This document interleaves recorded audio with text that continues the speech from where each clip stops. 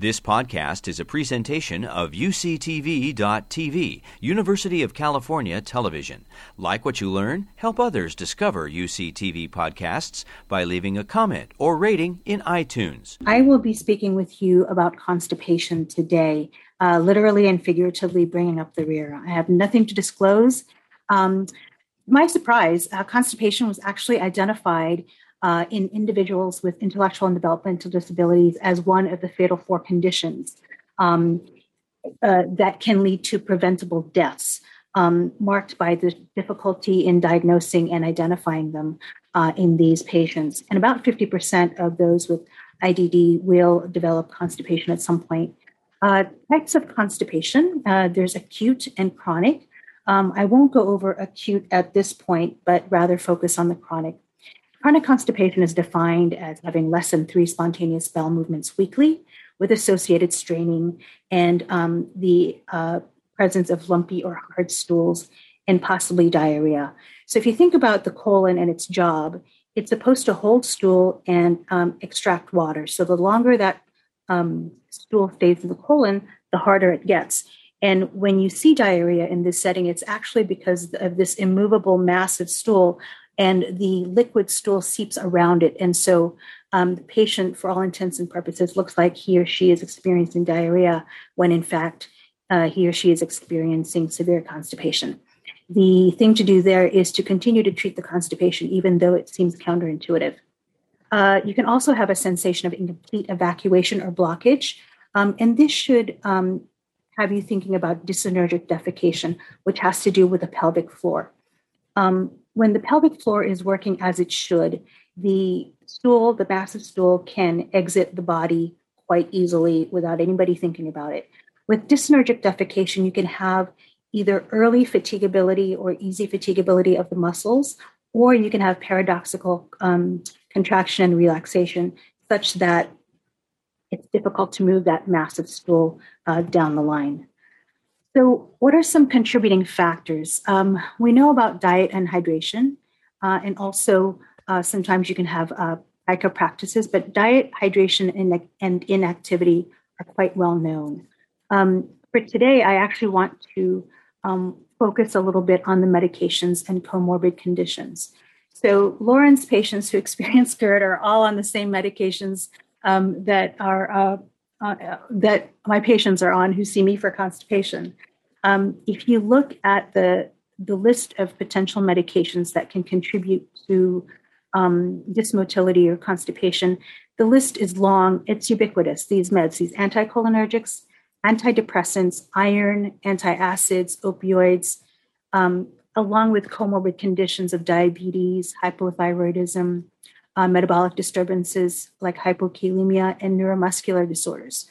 So you have somebody who is 55 years old, who has diabetes, on an anticholinergic for overactive bladder, on an antidepressant, who takes Tums, who fractured her foot, is on opioids, and is also taking an antihistamine for her seasonal allergies. And you are set up for quite a bit of constipation. So I challenge you and myself to continue to keep a keen eye towards the layering effect of constipation in the medications that we prescribe this vulnerable population. In taking a history, what's important when you take a history? Having a baseline and knowing the baseline is super, super important.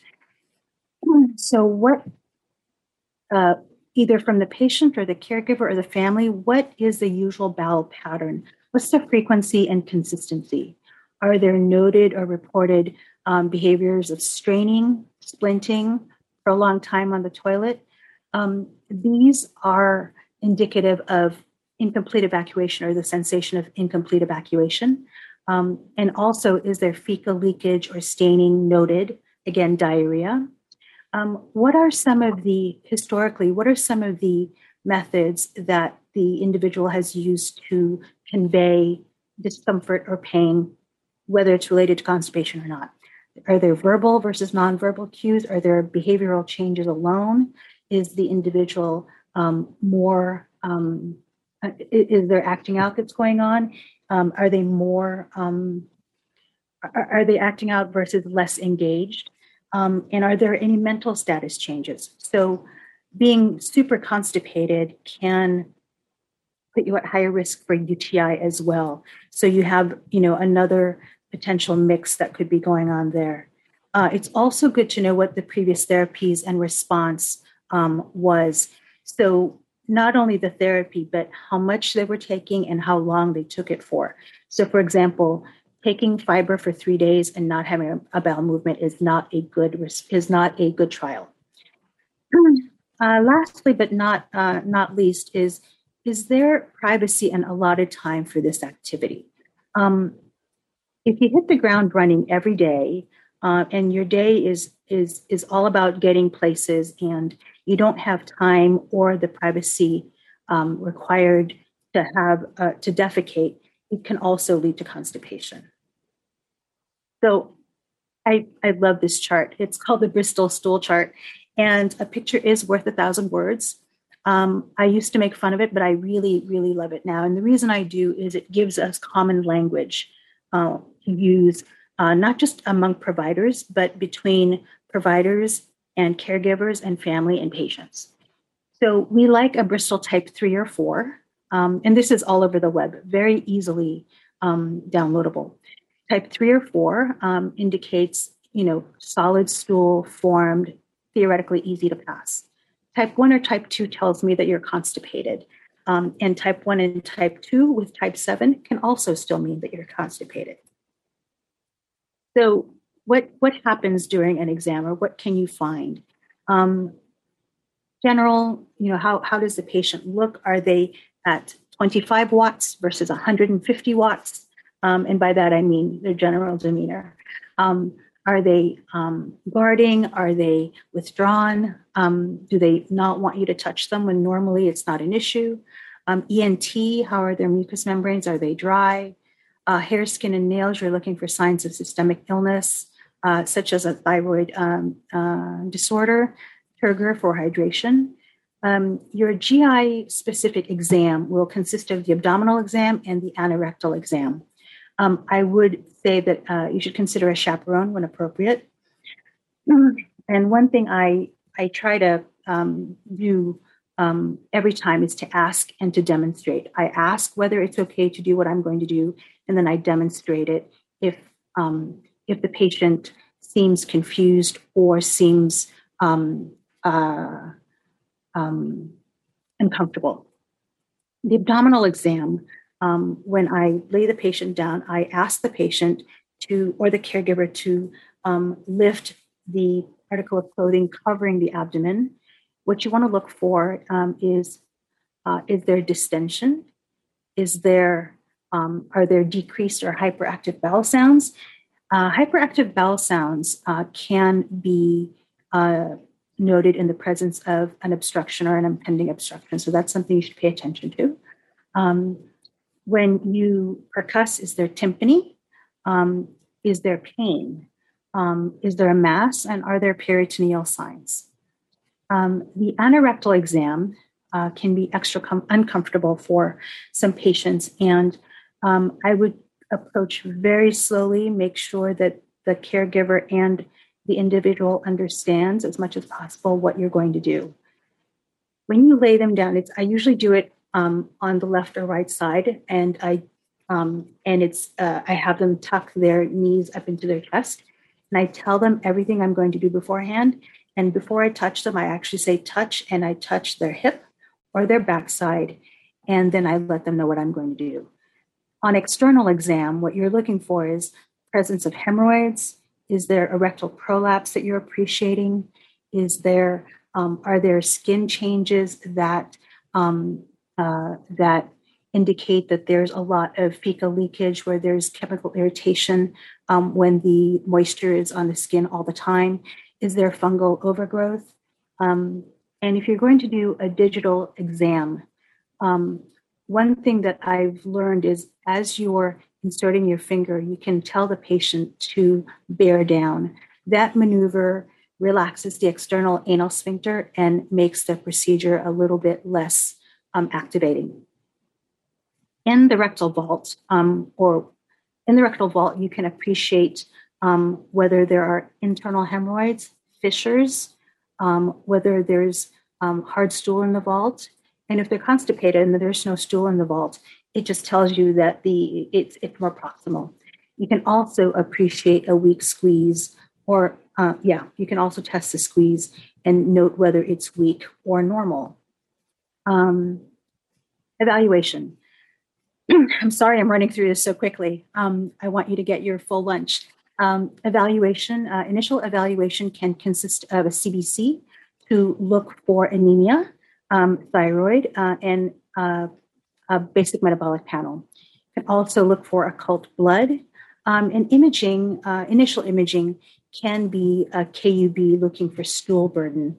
I love the KUB. It's simple, it's relatively inexpensive, and you don't have to sit still for too long. Additional diagnostics, and this, as Lauren quite elegantly put it, they're diagnostic options. They're not for everybody, and each of these tests deserves a conversation with the family and or the caregiver and the individual that's affected, because some of them are quite invasive and activating. So luminal evaluation with colonoscopy, any alarm symptoms, and any time you're evaluating for iron deficiency anemia in a patient. Cross-sectional imaging, CT or MRI.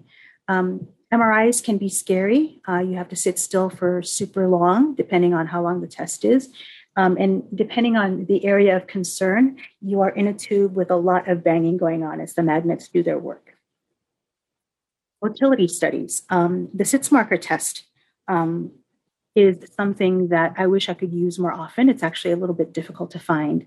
What it is it's a small capsule that contains 24 or 26 radio-opaque markers, SITS markers.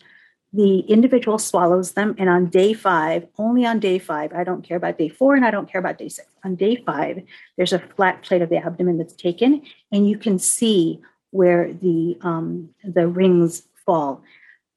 5 or less retained rings is normal, and above that is abnormal. And what you would want to do is look at the distribution of the markers. So if you see the markers distributed pretty evenly through, that could be through the colon, that can be slow transit constipation. If they're kind of gathered all in the pelvic area, that can be supportive of pelvic floor dysfunction or dyssynergia. A better test for pelvic floor dyssynergia is anorectal manometry and or balloon expulsion. However, these tests are invasive, and they only work really if the patient can cooperate and can understand and can understand verbal cues and be and reply. The important part of being able to distinguish any kind of constipation and pelvic floor dyssynergia is biofeedback. Everything else is the same, therapy is the same until you get to the biofeedback, which can be quite effective if you have pelvic floor dyssynergia. Gastric emptying study, even though it's a little more proximal, gastric dysmotility can cause constipation. What are some alarm signs and symptoms that the caregiver and the patient should be on the lookout for? Acute onset constipation or a change in stool caliber. This scenario would make me think of an obstructive etiology such as a mass or a stricture. Constitutional symptoms such as weight loss, pervasive fatigue, altered mental status or behavioral changes, and hematochezia. Having those would also prompt additional evaluation. The next two, the obstruction and perforation, are quite important. They are medical emergencies. We learn that nausea, vomiting, and cessation of flatus or bowel movements is something you look out for. But as Lauren said about some of the patients with GERD, you really have to be looking for some of the subtle signs and symptoms exhibited by the patient, which is why a baseline is super important. Anorexia can occur, early satiety, nausea, vomiting can occur, and with vomiting, you also have a risk of aspiration. So you can also buy more trouble with that. The patient might be noted to have abdominal distension, pain on palpation, and decrease or cessation of flatus and stool. Obstruction can lead to perforation, and a patient or an individual who is perforated is sick. They need to be in the hospital yesterday. They might be experiencing altered mental status, fever, severe pain, a distended and firm abdomen, and peritoneal signs. They might be guarding this is an individual who might be foregoing meals, sitting in the corner, kind of hunched over and not wanting to move and irritate their gut. Lower back pain is also an alarm sign and an alarm symptom. So what are the goals with all of this? Obviously, you identify the problem, but you've got to have a plan. And the plan consists of identifying how many bowel movements a patient or an individual should have per day or per week. It doesn't have to be every day, but it has to be regular. And if it's not every day, it can be driven by what the patient has always done and what they're comfortable with. In your toolkit, you have to know what's in your toolkit. Is it behavioral? Is it medication? You have to have something for maintenance, and you have to have something to treat breakthrough constipation, and you reassess frequently. So what this looks like is if you have a goal to have a bowel movement every day, and this morning you don't have one, and by the time you go to bed tonight, you don't have one, you put into place the plan for breakthrough constipation. You don't wait 3 days before you figure out what to do. Whatever you use might take 3 days to work, and you just get a lot of uncomfortable, you get a lot of discomfort and a lot of bloating and distension.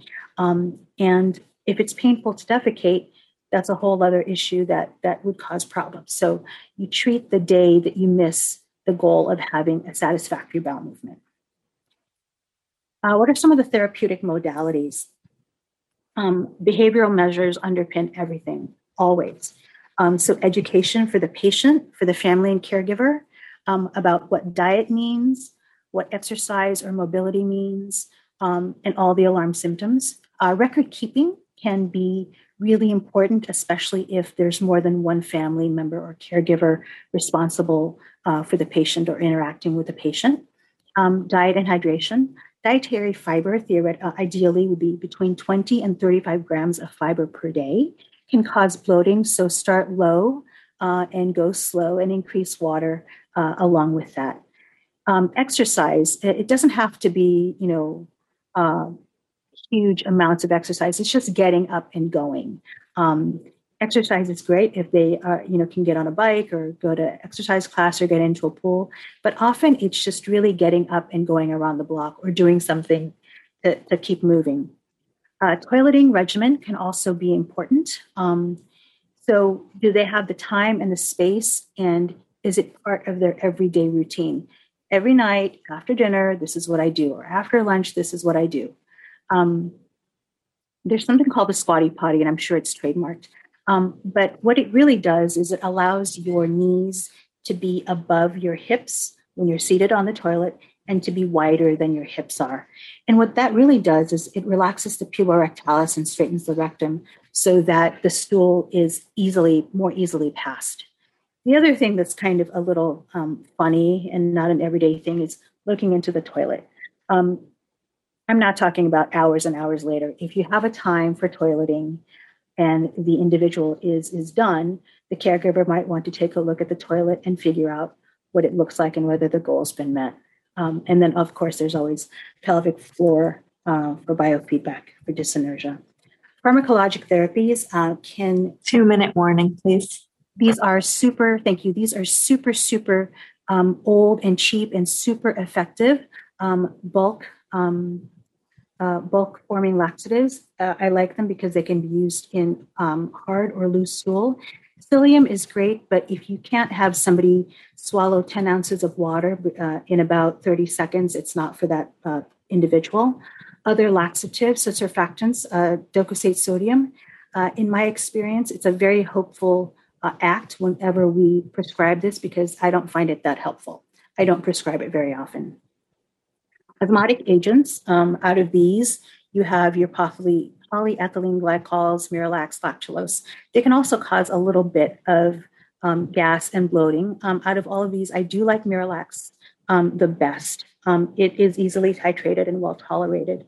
I avoid stimulant laxatives in this population because, especially if somebody has challenges with verbal communication, this can be poorly tolerated as it can cause cramping, bloating, unpredictable stool pattern. Disimpaction, super important. This should be part of the therapy to break the cycle of constipation. What you're basically doing is disimpacting from the bottom, and while you're giving laxatives up top. Bisacodyl and glycerin both work great. Cortisone, nifedipine, and nitroglycerin I put on there because these are helpful for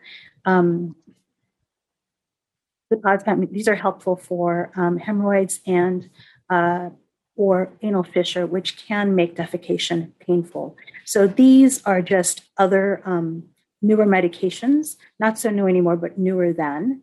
Misoprostol and colchicine are kind of old and out of favor. Nobody in our practice, I think, uses it. Surgery, really basically last resort.